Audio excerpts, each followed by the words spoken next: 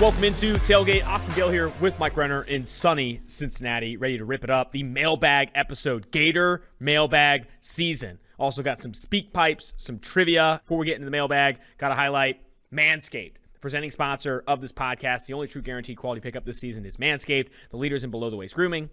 With Manscaped Performance Package 4.0, your skill position will be sleek and smooth enough for a sub 4.340. Support us, Tailgate specifically, and head to manscaped.com and use the exclusive code PFF at checkout for 20% off plus free shipping. Because of their ceramic blade and skin-safe technology, your nicks and snags will be reduced. In the season of trimming the roster, Manscaped will make sure you're cutting the right players and not any important pieces of your D. Look, fellas, don't fall off her draft board or her headboard. The ladies out there think that long nose hair is a major turnoff. The Weed Whacker nose and ear hair trimmer is your solution. Why not use the best tools for the job there? April is also draft season and Testicular Cancer Awareness Month. Manscaped has partnered with the Testicular Cancer Society to bring awareness to testicular cancer, men's health, and early cancer detection.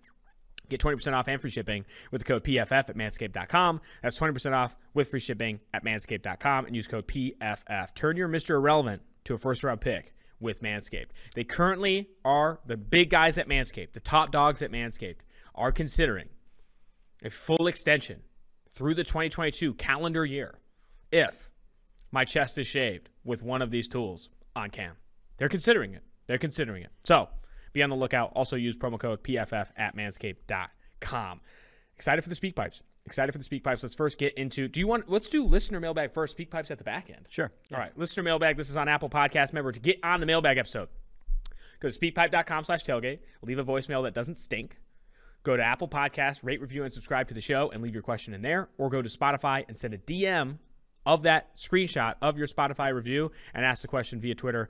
Follow us on Twitter at PFF_tailgate. This is from Mahaga. Listening to you talk about the Ritter Pro Day, and can confirm he did play other sports. I played baseball with him growing up, although he was not the best. Oh, wow. Ritter getting dragged. Who's butt at Pee Wee baseball? That's not even a thing. What is it called? T-ball. Nobody saw this coming from him in high school or anything. Wow. So people have been doubting him his whole career. So he's got a chip on his shoulder. That's how I read that. Yeah. There's not really a question, but that's good info. Thank you for the info, Mahaga. I also put it here. That makes sense that, he's not the Kyler Murray or Patrick Mahomes on a baseball field. I've also heard some inside information on Desmond Ridder that I don't think I can actually repeat on this podcast. But is it bad? It's not bad. It's good, actually. News you can't do that kind of stuff. But I can't repeat it on the podcast. That's ridiculous. Don't even bring it up. Now it's like the John Ross. It's like the John Ross story. You can't do that. It'll be like the John Ross story. Once Desmond Ridder's out of the NFL, I will tell the Desmond Ridder story. I like it. It's very. You just keep people listening. to the show. It's a head turner. It's not about him. No, dude, you are being so lame right now. It's about his. Don't. I know what it is. Don't. Okay. Don't even hint at it. This is from AG 888. Thoughts on Chris Hinton and Vince Gray. Also thoughts on Dustin Crum. Your thoughts? I haven't watched any of those guys. Chris Hinton, defensive lineman. These are first two guys are defensive lineman. Chris Hinton from from Michigan. Vince Gray is also a cornerback from Michigan, so we have a Michigan man in the house. Maybe you could stop listening if you want. That won't bother me whatsoever. Hinton, though, 5-star recruit, top 20 player back in the 2019 class. Only a true junior coming out. Honestly, I have no earthly clue why he declared early. He may go undrafted. I mean, he's going to be a day 3 pick at the earliest. Strong lower half, I guess. He's not particularly dynamic, not even that particularly strong. I honestly don't even know how he was 5-star. I guess he's probably like defense tackles, 5 stars, and like recruits. It's usually the guys who develop early, and that's probably what Hinton was because he did not test very well at his pro day / combine. So I don't really see it with Hinton. He may not get drafted. Vincent Gray will probably get drafted, but he went 4.64 at his pro day in the 40. Long-armed. He's kind of a physical line of scrimmage guy. I like him better than Hinton. He'll get drafted. But, man, he got torched by Georgia. He gave up the double move till, I think it was McConkey. I don't know. He gave up two touchdowns in that game. I do worry about his athletic profile, but he is kind of a physical tackler, maybe a safety convert sort of guy. And then Dustin Crum. He has an awkward throwing motion. He at the combine he threw 53 miles per hour. For comparison, Jack Cohn was faster at 55 miles per hour. The top quarterbacks in this class, Sam Howell, Desmond Ridder went 59 miles an hour. Malik Willis went 60 miles an hour. He is a clear tier below in terms of arm strength. I don't know, weird sort of offense there at Kent State. Obviously, it's a small school, small low-level competition. He is I thought was more athletic on tape, but he went 4.75, and he's an undersized quarterback to begin with. I would not be surprised if he doesn't get drafted at all. And also, fun fact about Dustin Crum, Eskimo Bros. Aren't you Eskimo Bros? And isn't it your? Nope. Okay. I have a few NFL Eskimo Bros. Dustin Crum is an Eskimo Bro? Yeah. I got Nick Bosa. Nick Bosa's an Eskimo Bro? Mitch Trubisky, too. What the hell? I got Ray Maluga. That was not great. Wait, Quinn, what? Wait. I'll tell you after. I don't think I have any NFL caliber Eskimo Bros.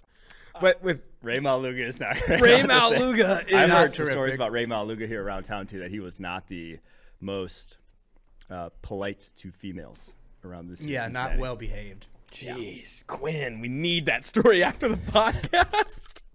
Oh, man, Eskimo Bros with D. Crum. Do you think he said – no, we're going to move off of that. All right, 2-for-1 Drafts fan asked us on Apple Podcasts. He's also an Eskimo Bro. Thoughts on Missouri offensive tackle Bobby Lawrence and Eastern Kentucky edge Ubong Udom. I went to high school with him. Love this question because Bobby Lawrence doesn't even start. He's an offensive tackle for Missouri, doesn't even start. He's played 253 snaps across 3 seasons. Don't hate on Bobby Lawrence. He's coming back. He'll probably start next year. He's just not much. He's not an NFL caliber athlete, at least what I saw on tape from him. Ubong's interesting. I mean, he'd probably get a look from the NFL. I think he's in this class, I believe. I couldn't find too much more information. Couldn't even find pro day numbers on him. But undersized guy in the 230s and not really athletic. So he may move off ball. Like I said, may get a look. Would not surprise me, though, either if he's doesn't even get a tryout. I'm still reacting to the Ray Maluga comment from Mike Quinn. That's hilarious. That is funny. All right. This next one is from Kevin King is Trash. That's his username, so he's wearing that on his sleeve. Top 5 receivers in this class in terms of release. It's got to be Sky Moore. I don't know who you put here, but it's got to be Sky Moore up the top. Should the Packers take George Pickens at 28? Thoughts on Jordan Addison, the Pittsburgh receiver, and then thoughts on Romeo Doubs, the Nevada receiver. Okay, so top 5 go like this. Sky Moore 1 releases. Drake London 2. Chris Olave 3, the Ohio State wide receiver. Kyle Phillips, the UCLA slot wide receiver 4. Jameson Williams, the Alabama wide receiver 5. Those are your 5 best releases packages in the class now. There are other guys I think can develop into that in time, but as it stands right now, that's where I'd lean. Should the Packers take George Pickens at 28? I'd be on board with it. If Sky Moore's not on the board, that might be my preference. I think he fits them, and as much as I say, I am not going to talk about wide receiver blocking. George Pickens can block, and he would fit that. And they covered it. Like fucking Matt LaFleur covers it. So you got to bring it up. He blocks his ass off, and would not surprise me if they are high on him, high enough to take him at 28 overall. Jordan Addison, I'm a big fan. 175 pounds is what people are going to go back to a lot. He is slightly built. He's dynamic. I think he's a very gifted route runner. I think he has good ball skills, even if he has a lot of drops. He's 21 drops in 2 years at Pittsburgh, a ton of drops, but I still like the way he attacks the football, and I think he plays a lot more physical than his 175 pounds would suggest. So I think he's in the first-round mix as we stand this far out. But like I said, the drops I would like him to improve upon next season. And then Romeo Doubs, I really can't get Senior Bowl out of my head. He was not good. He looked awkward running a full route tree, which is something he didn't do much of at Nevada. The size speed releases are all there. I think there's a lot to work with, but he may just be a pure vertical tree kind of wide receiver, which there are a few of in this draft class. Master Gator on Apple Podcasts. Why are Kyle Hamilton's grades lower than what his tape shows? So he graded out well in coverage. I think the biggest thing is his overall grades brought down because he had a lot of bad penalties. We penalized. I think he had 2 targetings over the last couple of years and a few other personal fouls, which for an overall grade we ding him on. In terms of prospects projecting the NFL, I could give a good goddamn about a few targeting penalties, So I think that's the disconnect there. I am of the opinion that Kyle Hamilton is going to fall ultimately outside the top 10. I think that this is legit. I do think that this fall is legit based on a lot of the forecasters. Peter Schrager, who does a forecast mock every year, Daniel Jeremiah, Bucky Brooks. I think a lot of these guys see them go into Washington at 11. And whether you think that's right or wrong, obviously you're really high on him, and I'm high on him as well. I do think that it's going to be enough. I think this is going to be enough to push him down. I ultimately think Kyle Hamilton doesn't make it inside the top 10. I think his current draft prop is at 6.5. I believe if you go to DraftKings, you can see Kyle Hamilton's 8.5, and to go under, it's plus 120. So they're thinking 9+. You know what I mean? They're thinking 9+ for Kyle Hamilton in the 2022 NFL Draft. Love talking draft props. This is from T-Neck Man. Can we please show some love to Joe Douglas? He's been on a tear. Has Jets GM Joe Douglas been on a tear? If we are comparing the Jets to the Jags, rebuild to the Jags, it is night and day. He has vastly outperformed, vastly done better about maximizing the talent of his roster versus the Jaguars roster with similar cap situations, similar talent situations going in. So, yes, hats off to him. I think he's done a very good job. They were bottom of the barrel in terms of just no building blocks to build around. And even like the guys you thought were building blocks, like Quinn Williams hasn't turned into that guy. Guys you would hope. Mekhi Becton couldn't see the field last year. Like, there are reasons why they still weren't good last year. But again, it still has to translate to the field. We still need to see it. I love what they've done so far. I wouldn't have changed too much of what they have done. So some love to Joe Douglas. Well-deserving. We'll see if he continues it. I still question the Elijah Vera Tucker pick. We shall see how that one pans out. But he has been on a tear. I agree. Awesome. Going now to Dots _. Do you see the Jets going wide receiver, cornerback? Also, why do I get an F for drafting Matt Araiza, the best player in the draft, with the Giants' last pick? I do think that, so a little behind the scenes on the mock draft simulator, Eric Eager and Timo Risque are the two data scientists, the brains behind it. They are big advocates of not drafting punters and kickers. So if you do draft a punter and kicker in the mock draft simulator, you're going to get a low grade. Also, we are pro Ryan Stonehouse. Yes, Stonehouse. Exactly. This is a Ryan Stonehouse is our Stonehouse guy. Yeah. Boston's really in a pickle with Araiza being San Diego State, but him literally falling in love with Ryan Stonehouse at the Shrine Bowl. You should have seen him. Oh, yeah. talk I to didn't even Stonehouse. think about that. He's in a pickle here. No, Ryan Stonehouse, I throw my San Diego State allegiance to the side. Ryan Stonehouse is my punter one. If he gets drafted by the Bengals, we're literally going to hang out with Ryan Stonehouse. We absolutely It's like not are. even a joke. He was easily the coolest guy we talked to at the East West Shrine. Easily. Yeah. We talked for like an hour. So this is a good story, actually. So go to the East West Shrine Bowl, and they set up like the section for media to like interview a ton of players. And you're just churning and burning, dude. You're talking to like every player at the East West Shrine Bowl for 8 to 10 minutes. And it's just this like, it's a monstrous affair because you're talking to so many people that maybe you've watched 5 snaps on and asking them questions and all that stuff. So I kind of leverage that. See, Joe Stonehouse and I are kind of vibing, and we finished the interview. He doesn't get out of the seat. He just doesn't leave. So we just like talk for another like 40 minutes. And while Trevor Sikkema, bless his heart, is grinding through a bunch of more interviews with these players at the East West Shrine Bowl, I'm just like vibing with Ryan Stonehouse. He didn't even get a combine invite though. Yeah. That's screwed. Thought you guys were about to spark up right there. We might have. The boys were sparking. Yeah, that's funny. All right. Did you answer the wide receiver cornerback question for the Jets? Okay, for the Jets. Oh, yeah, this isn't the Douglas question still. Yeah. Different Jets question. Mm-hmm. I do think they go edge with one of those two picks. I think, 1, the edge class is too good. 2, Roberts a lot prioritizes too much. Like, he wants pass rush. First, foremost, second most, third most, all the mosts. He wants pass rush. So I do think one of those players will be an edge, even if, Jonathan Franklin Myers and Carl Lawson theoretically could be a good duo. Like, he's still going to add to that mix. I think at 4, if Kayvon Thibodeau's there, it makes too much sense for the Jets to go Thibodeau. Yeah. Thibodeau at 4. If Walker's there, it's looking more and more likely that the Lions could be going Trayvon Walker, the Georgia edge defender.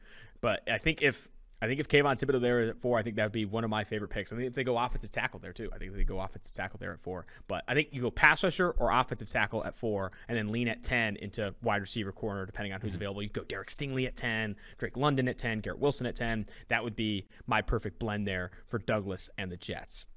This is from Chronic Master Gator. Why is combine speed valued so much? We talked about this a little bit yesterday. It's sexy. It's sexy. That's what they show on TV. It's easy to, that number, everyone has a reference in their head of what that looks like, what's fast. And as much as we say, combine doesn't matter, the fast receivers who are fast have gotten overdrafted historically compared to their production at the NFL level. Kevin Cole did a great study about this, about combine drills, which ones get you drafted highly, and legitimately, wide receivers that run faster get drafted higher, despite it not actually mattering. Sure it does matter. Speed is the thing that still happens on the football field. If you run a 4.3, your speed score is a stat that is used for certain positions, but it still doesn't help you hit a crease that is closing. I don't care what size you are. So it still does matter to a degree, but not to the degree that the NFL even has valued it over the years. Waterman 4-5. Should the Bills trade up to get one of these top 3 cornerbacks? That is interesting. It depends how far Derek Stingley falls. I don't think he falls that far right now. McDuffie too. I like McDuffie in that defense a lot. So you think? But like you said, it depends on how far. I think Ahmad Gardner, is a lock for the top 10. Yeah. I think he doesn't get past the Jets at 10. And I'm not sure he really fits them either. So. And for Derek Stingley, I'm of the opinion that after his pro day, where he lazily put up an absurd athletic performance, you have to go back and watch his vertical, his 3-cone, and his broad. He puts so little technique. It looks like he has not trained for it. And I think it's because of recovery and all that stuff, right? He's hurt. I'm not knocking him for not training or whatever, but he effortlessly jumped 38 inches. And effortlessly went over 10 feet on the broad. That was insane. Legitimately insane. It was. I think if he trained more, he could put another 4 inches on both of those things, which everyone could use. Yeah.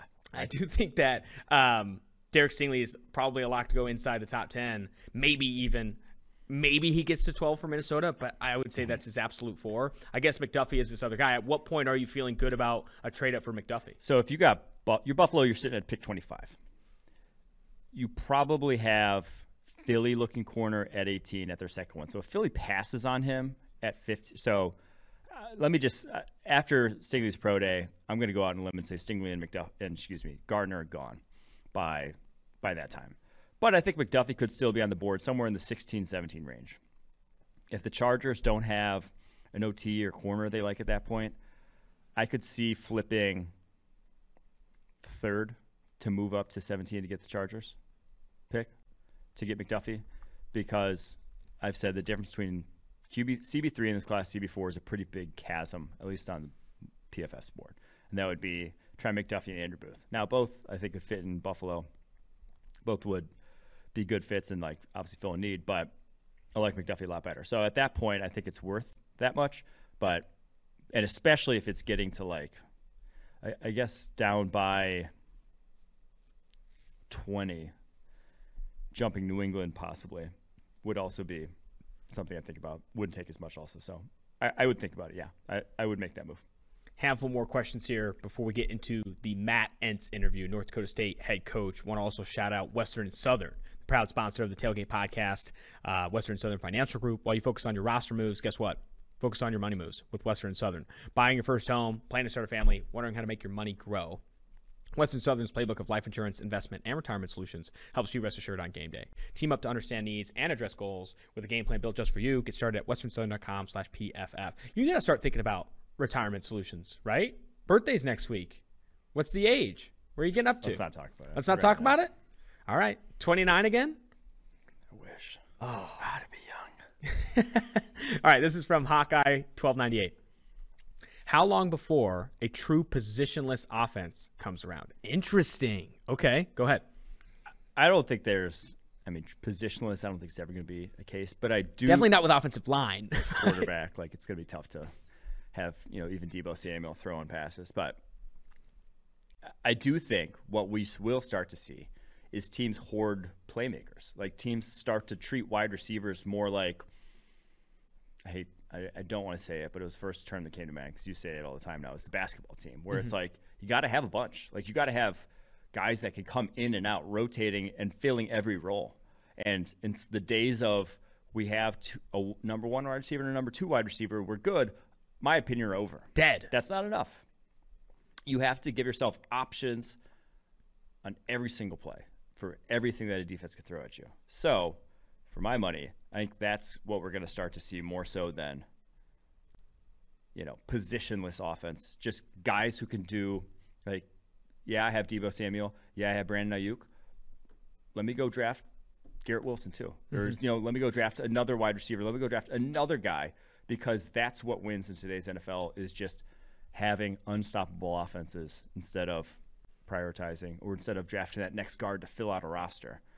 Treat your offense like it's a basketball team where you need to have 4 or 5 scoring options. You need guys that can, in isolation in basketball, right? To just go get a bucket. Yep. And if you are a team that don't have those guys, I always go back to the Las Vegas Raiders against the Bengals in the playoffs. That game was close, but when you look in those critical situations, Derek Carr's throwing to Zay Jones and Foster Moreau. Like, if you don't have, I'm not trying to hate on those guys, but like, those guys aren't go get a bucket guys. You need guys that can go on third down in the red zone. Huh? Don't tell Trevor Lawrence that. Exactly. Trevor Lawrence does not have one of those guys. The Green Bay Packers doesn't have one of those guys. Yeah. You need multiple, and you don't need one. You need multiple that can go in and, in a one-on-one situation, win, and like you said, go get a bucket in these critical situations. I don't think the skill position value in the NFL has never been higher. Never been higher. And that's evident in how much receivers are getting paid, right? Receivers are getting paid a ton of money now because those guys are so important to offenses and winning football games. Honestly, I think we can go beyond offenses. It's winning football games, and it's high-end skill players and multiple that are winning football games deep in the postseason. This is from Dickie Blanco. Cowboys go receiver at 24? Your thoughts? A lot of the mock drafts have them going offensive tackle. Yeah. And Jerry Jones, I think I saw him on a podcast or a radio hit recently, said he's going to do like everything he can to get an offensive lineman in this draft. I think they're going to lock into an offensive lineman there.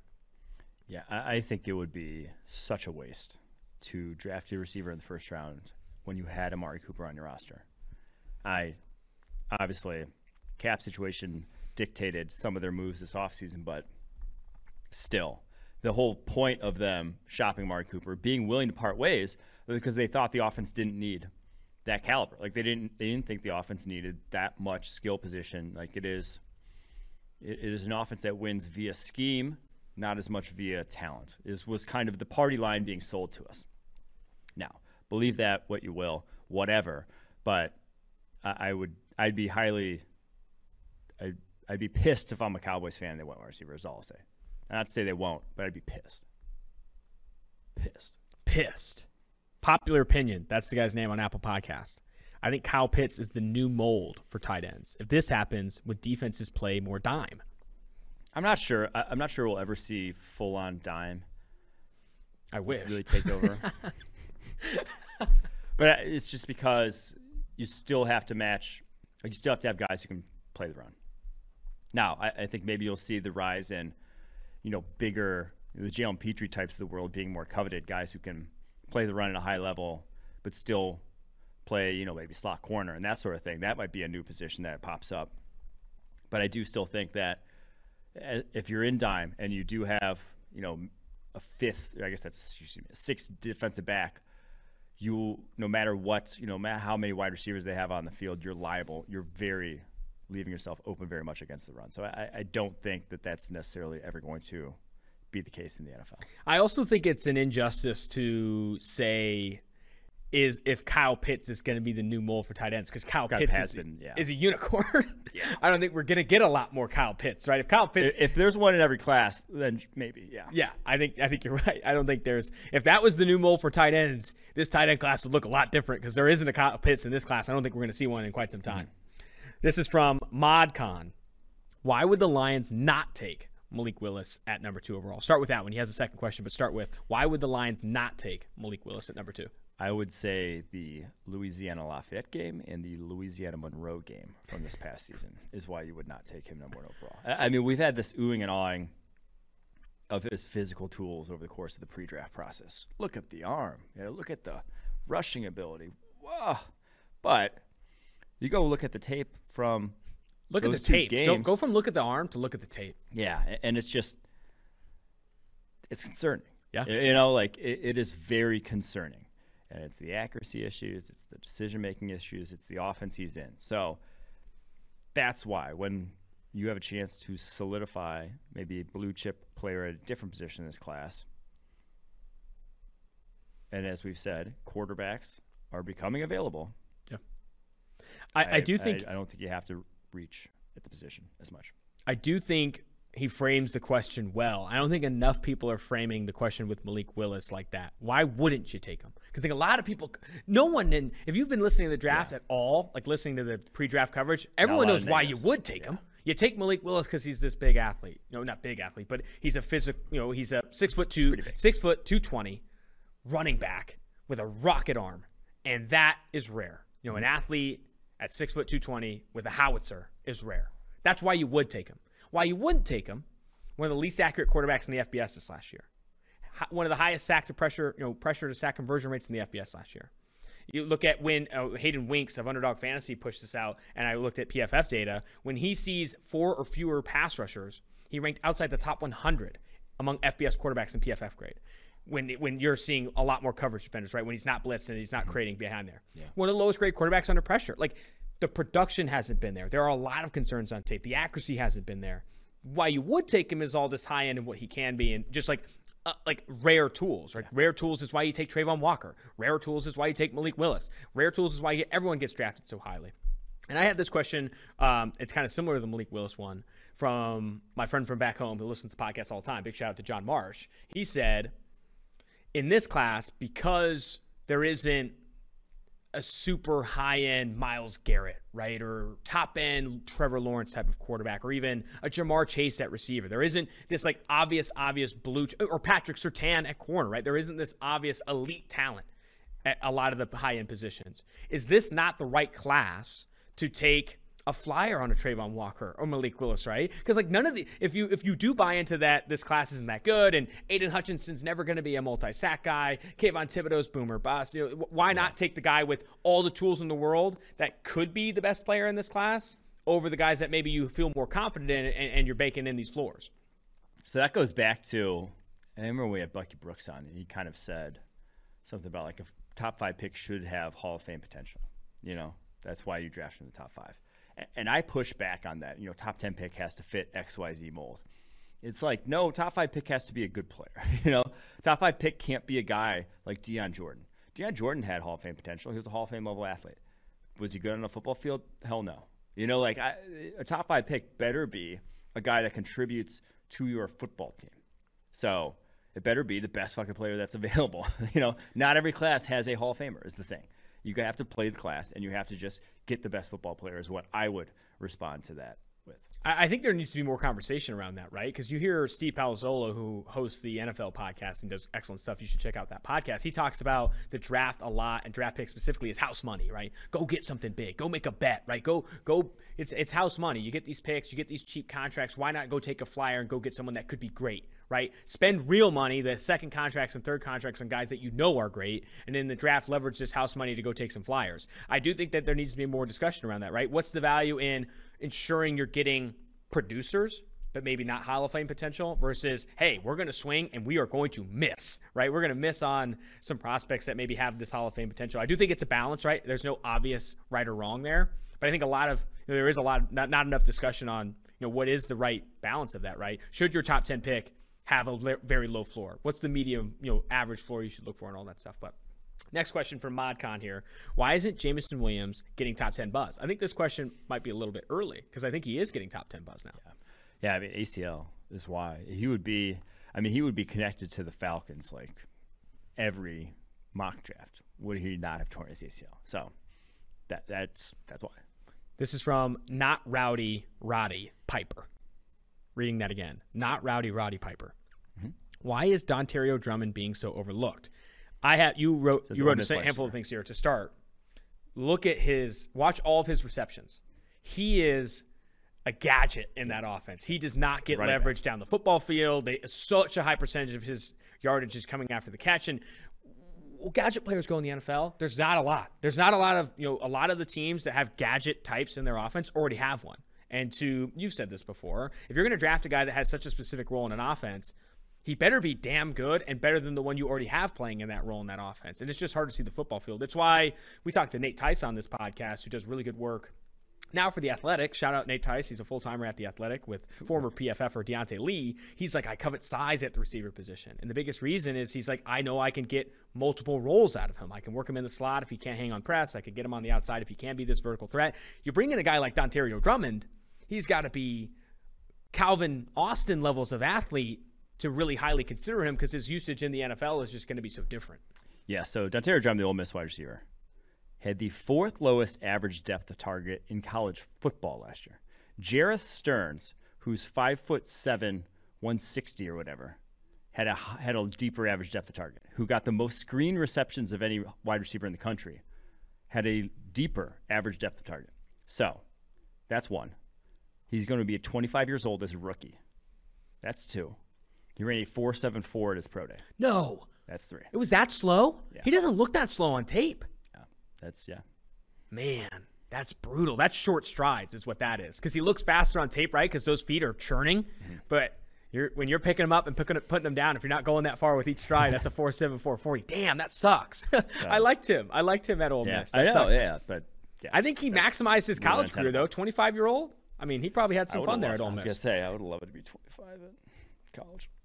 This is from Will Rich 116. How much does age, PFF grade, and athletic score factor into your draft evaluations? A lot. I mean, you hear us talk about any of these prospects. We're bringing up their age. We're bringing up their athleticism.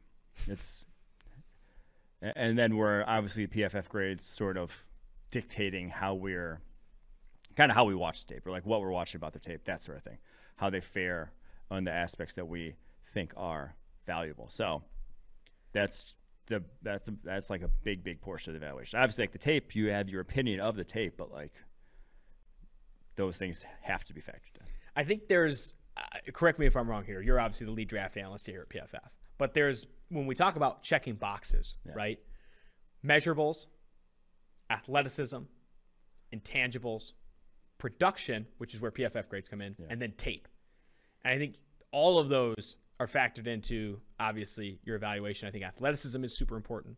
Obviously, measurables, right? Beyond athleticism, how big you are, how long your arms are, all that stuff. And then you have your tape grade, your production, and the intangibles. They're almost like tape is your opinion. Tape's the actual, like, what you think of the player. And then the rest are almost like qualifiers. Is he athletic enough? Grade out well enough? Is he young enough? When did he do it? How was he 25? Like that Dontario Drummond, was he beating up on kids, or was he a kid beating up on men? I actually had a good line. That line was kind of cool. No, I wrote it down actually. I said this to Matthew Collier yesterday, long time listener of the podcast, and I wrote it down afterwards because I thought it was good. I said, a lot of guys can act like a man amongst boys and act like a man when they're a man amongst boys, but can you act like a man amongst boys when you're a boy amongst men? I like it. It's a little choppy, but I think I get where you're at. I like that. Can you be a man when you're a boy among men? Yeah. That's hot. I don't know. Hot's probably not the word I want. Yeah. That's pretty cool. Yeah, you definitely want to see some boys amongst men. That's pretty cool. That's pretty cool. This is Kat Hasselbeck. I like that name. Good on Apple Podcasts. Should the 49ers offer Trey Lance to the Panthers? What? That one stopped For me in what? tracks there. What would you? Okay, Kat Hasselbeck. What would you want?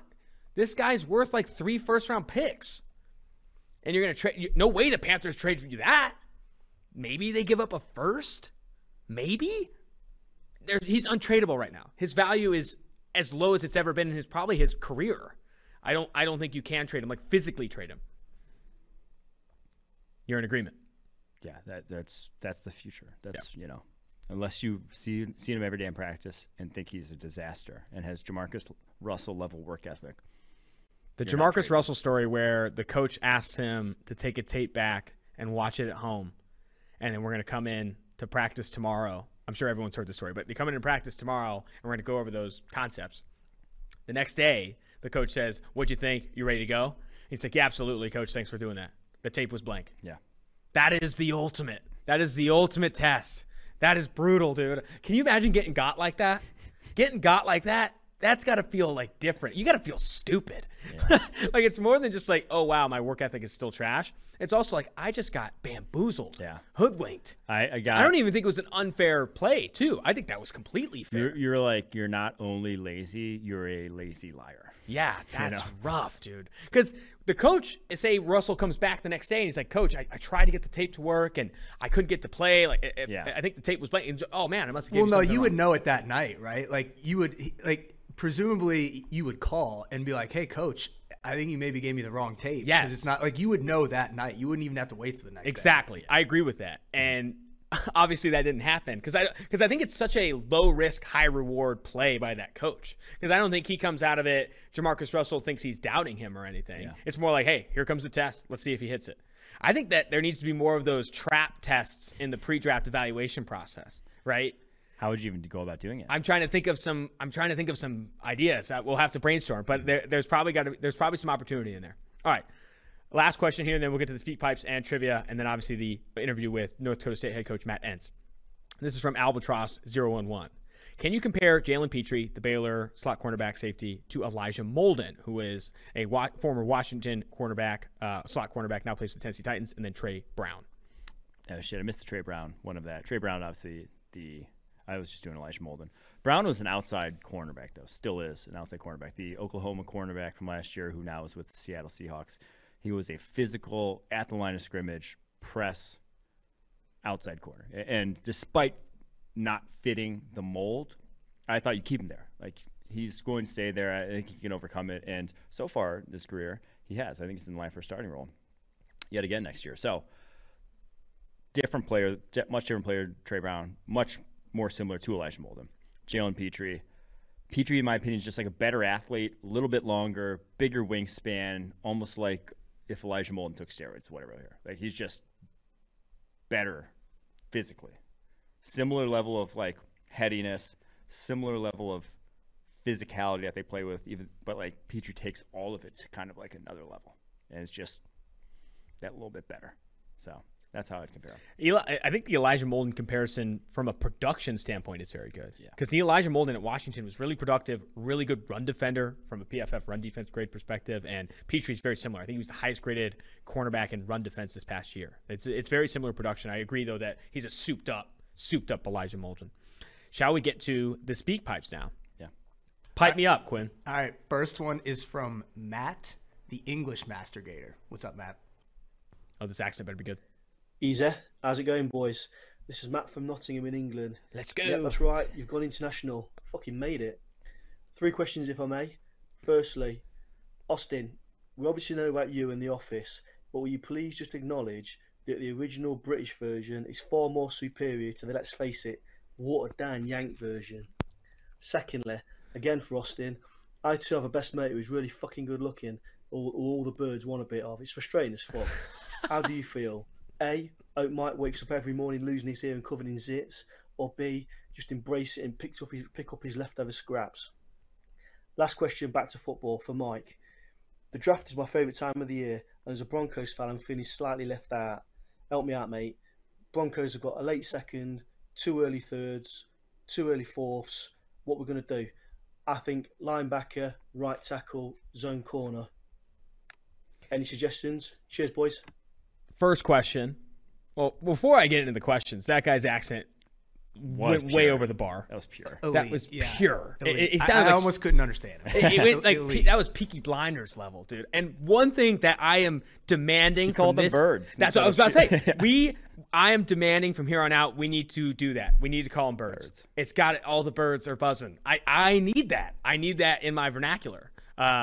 One, the UK Office is not superior to the Yank version. Dude, it was so bad. I watched it. Yeah, it's terrible. I've watched it as too. I'm a diehard Office fan. Yeah. It's not that good. It's not that good. 2, I'm picking up the scraps. Obviously, it's not easy. No one said it was easy, but it's great to be there by association. The birds are buzzing, and someone's got to pick it up. Someone's got to be around there to clean it up. 3, Broncos. What should they do? Second, early fourth, early third. I love the idea of a linebacker, the back end of the second, or offensive tackle. Now, we talked on the offensive tackle class, the sort of tier 2 of offensive tackles, Tyler Smith, Abraham Lucas, or Kellen Diesch is tier 2. One of those, if Tyler Smith or Abraham Lucas is there back in a second, that's where I'd be looking first. Ideally, Abraham Lucas. He's played right tackle. He could slot in there immediately. Linebacker as well, either with that back end of the second or one of those early thirds with either like a Chad Muma, Brian Asamoah. I would love to add to that linebacking core with one of those guys, especially with now Baron Browning transitioning to defensive end, where I said I thought he should have gone initially. After that, it's kind of pick your poison. I think that they don't have a ton of needs. So after that, you're kind of just wherever you think you can add. Obviously, defensive line, you can always add to the roster. So possibly there, one of maybe the developmental sort of edge rushers in this draft class. I do think a guy like Josh Pascal would make a lot of sense. They're a Kentucky defensive lineman who has sort of inside-outside versatility that I don't really think Chandler Jones or Bradley Chubb have. Oh, not Chandler Jones. I'm an idiot. Who's Randy Gregory? Forget me. I'm not thinking today. But those guys aren't really those type of rushers, whereas Pascal can rush in the interior on third downs. What was that guy's name again, Quinn? His name is Matt. Big shout out to our UK friend Matt. It's Gator Matt. The English slang is so much better. Oh my gosh, it's not even close. I've had that take I'm since jealous. the jump. I do love. Have you seen the new TikTok trend of like the English? Okay, never mind. What is it? Explain it. It's tough to explain. But Explain it. I'm not, okay, so it's like, no, I really can't even explain it. If you're listening, you probably know what I'm talking about. I love birds being added to the vernacular. I already say early doors. Early doors is a fantastic British expression. Having a go. Neil says that all the time, founder of the company who's from the UK. Are you having a go?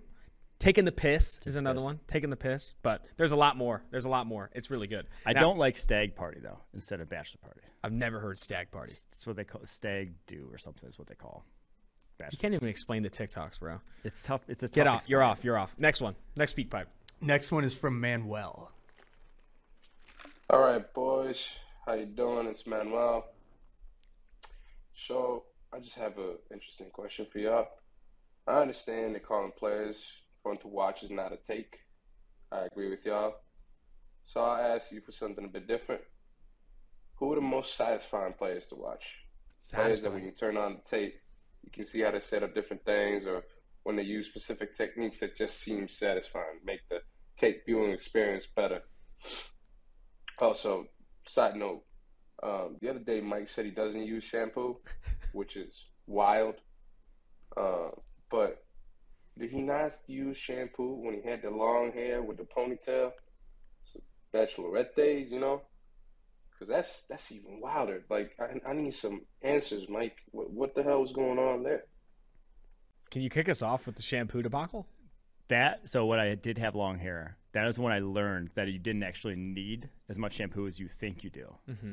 So when I had long hair, though, I would shampoo, but it would be like once every week or so. Do you ever miss the long hair? No, it was a disaster. It was so much upkeep. I mean, not so much upkeep, but just I do no upkeep now, and it's great. So I did not miss it. Satisfying players to watch. I'm a big Amari Cooper guy. I think Amari Cooper is a satisfying player. Oh, I thought we were talking about this draft class, but draft class. I thought it was players in the NFL. Oh, I don't know. You go NFL. I'll go this draft class. All right, Amari Cooper, Khalil Mack, Cameron Hayward, Michael Pierce. Guys that just like do their job really well. Yeah. I mean, maybe they're not super fun to watch, like you said, but you just know what you're getting, and they do it well. Justin Smith for the Niners back in the day, that was a satisfying game every single time. Jalen Ramsey too. Jalen Ramsey is probably more fun to watch than I'm giving him credit for, but he's just different. A different cornerback in the NFL. So come to mind in this draft class. First off, is Chris Olave. Just doesn't really make mistakes. So it's watch his tape. You're like, where does he improve? I don't know. He's just like, that's where he is athletically. Another one was aforementioned Gion Petrie. Watching his tape, it's just the man does his job and like quickly. Just he does it, knows exactly where he's going, attacks, no real hesitation to his game. So those are probably the two guys that I would say are the most satisfying watches on tape. Next one. All right, this next one is from Isher, I believe is how you say it. Let's see what he's got to say. Do you know her? I don't. Hi guys, this is Isha. Love the podcast. Isha, Just got a sorry. quick couple things. One, you can tell that Austin is a little bit of a movie snob, like, film snob kind of thing. So I you should prefer check film. out the social media site Letterbox. I think you'd love that. Anyway, I haven't heard of that. also, so I'm an American born in London, gone into football over the past couple of years, and I'm moving to the USA for work, and I'm really looking for a book or two that will help me dive into understanding, tactics, coverage, play calling on the field, so that when I watch football over there, I'll look like less of an idiot, because right now I feel like I just watch it and don't necessarily understand everything. Anyway, secondly, I was thinking about positional value in the draft and wanted to get your thoughts on this kind of idea. Hypothetically, if you could say draft a Hall of Fame player at a position of low value, say middle linebacker, how good would a player at a position of higher value, say edge, have to be for you to forgo that Hall of Fame player? I.e., would you take Luke Kuechly over Ryan Kerrigan, or say James Harrison, down to like, I don't know, Jadeveon Clowney or something? Thanks, guys. Oh, and would highly recommend the show Chernobyl. Yes, Chernobyl's fantastic. I've said that before. Chernobyl's one of the best. I think one of the best shows of all time. I think it's one of the best shows of all Ooh, time. really? I liked the first episode and thought it went downhill, but that's No, you're just like uncultured and like trash, I guess. That's fine. I did Wait go till to he finds out it's a true story. is it? Kidding. So Letterbox, I went there. That was the first thing he highlighted. It's a social media site, and the brand is track films you've watched, save those you want to see, tell your friends what's good. And I love the first comment, Morbius, which I've heard is absolutely horrendous. Jared Leto is like King Midas, except everything he touches turns to shit. That is a great comment. How is he in stuff? I've watched like 2 of his movies, and he's the biggest overactor like I've ever seen. I haven't watched a lot of his He's like movies. completely unbelievable in every character he is, because there's just no one acts the way he does. Like, Interesting. it's not a good. I might see Morbius just for the fun of it. Yeah.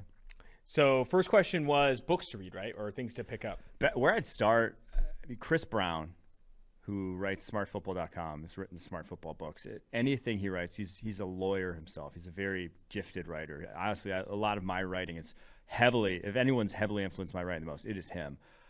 When I was starting out, I read his books. I read his website religiously. I probably read every single thing he's written that is available publicly, because he breaks it down. It's a very simplistic, easy way of breaking it down that, like you said, if you really don't know football at all, you'll be able to understand it. And he adds like historical aspects to it and puts context to it. Exceptional writer if you're going to start anywhere. So I recommend to every single person who's asking me that question. So that's where I'd start. From there, then I get, depending on like your level of confidence from there, I like coaching clinics as a way to learn.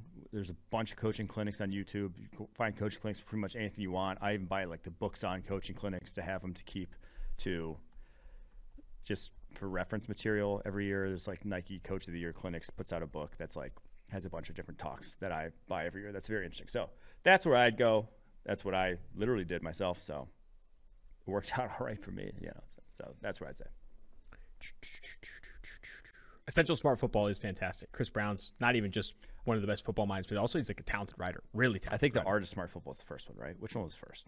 I can't remember. Both are great. Yeah. Also, both are also I think formerly wrote for Grantland, which Yes. when it was still out. Makes good music too. Stop. Yeah. Stop. Also Stop. beat up Rihanna. Next speak pipe. No, stop. That was terrible. All right, this last one is this is an anonymous one. What up, Tailgate? It's Air Natty here. I've been bringing some weak takes trying to get on the pod for a few weeks to no avail, so I decided to actually bring you a strong take and actually dive into the data. Gonna hit you with a list here.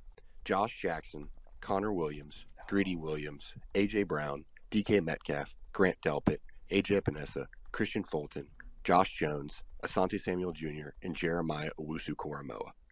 What does that list have in common? Thanks, guys. They were all top 20 players for PFF on their final big board, and they all went at least pick 44 in their respective drafts.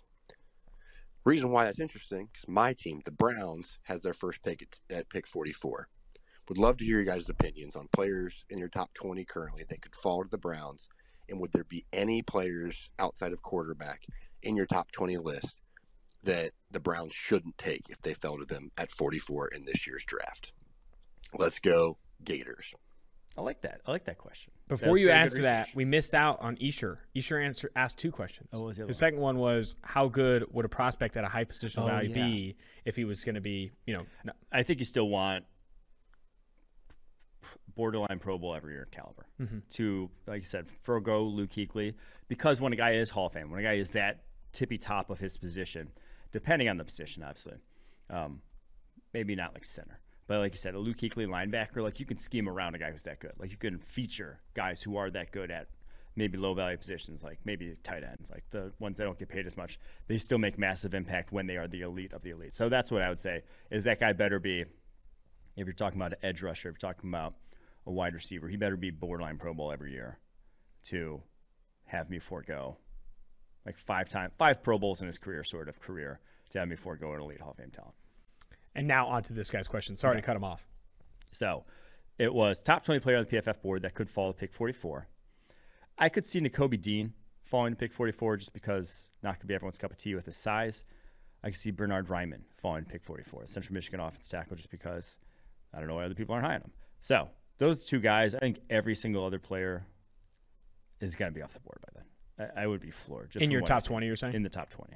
Now, if we stretch it out to, top 30, Jalen Petrie could be on the board still somewhere in the second round.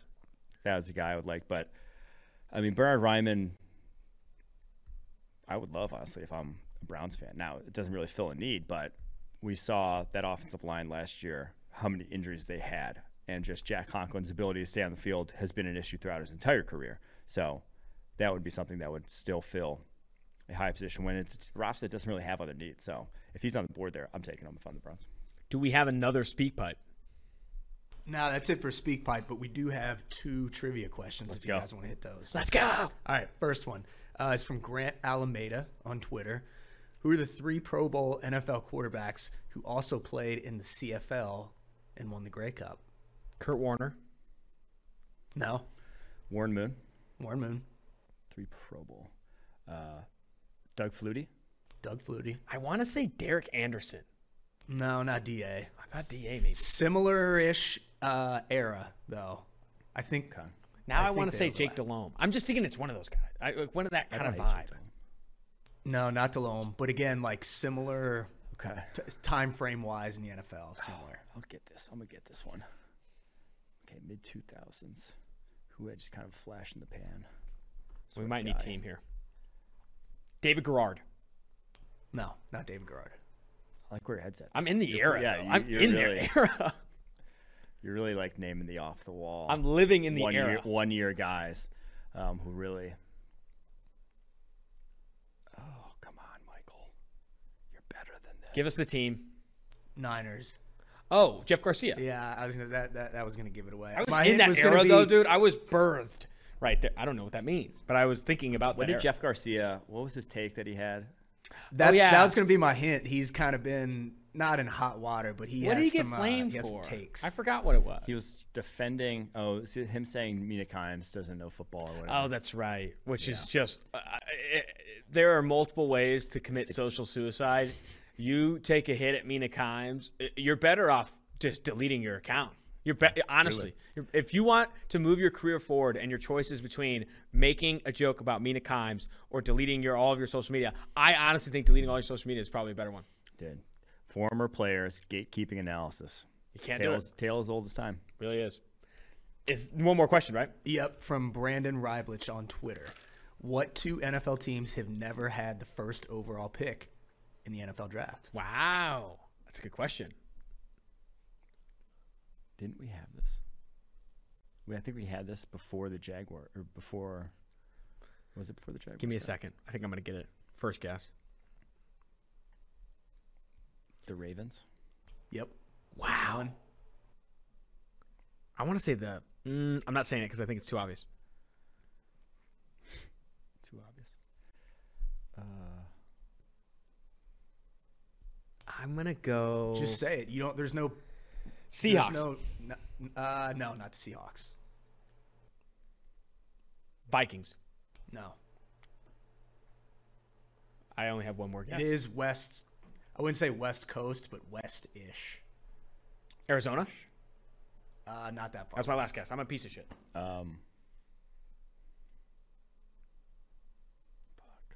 Say something. Thinking. Broncos? Broncos. Wow, There that it was is. impressive. 2-2. You went Ravens Broncos after I'm just like tripping all over myself. That was pretty sick. All right.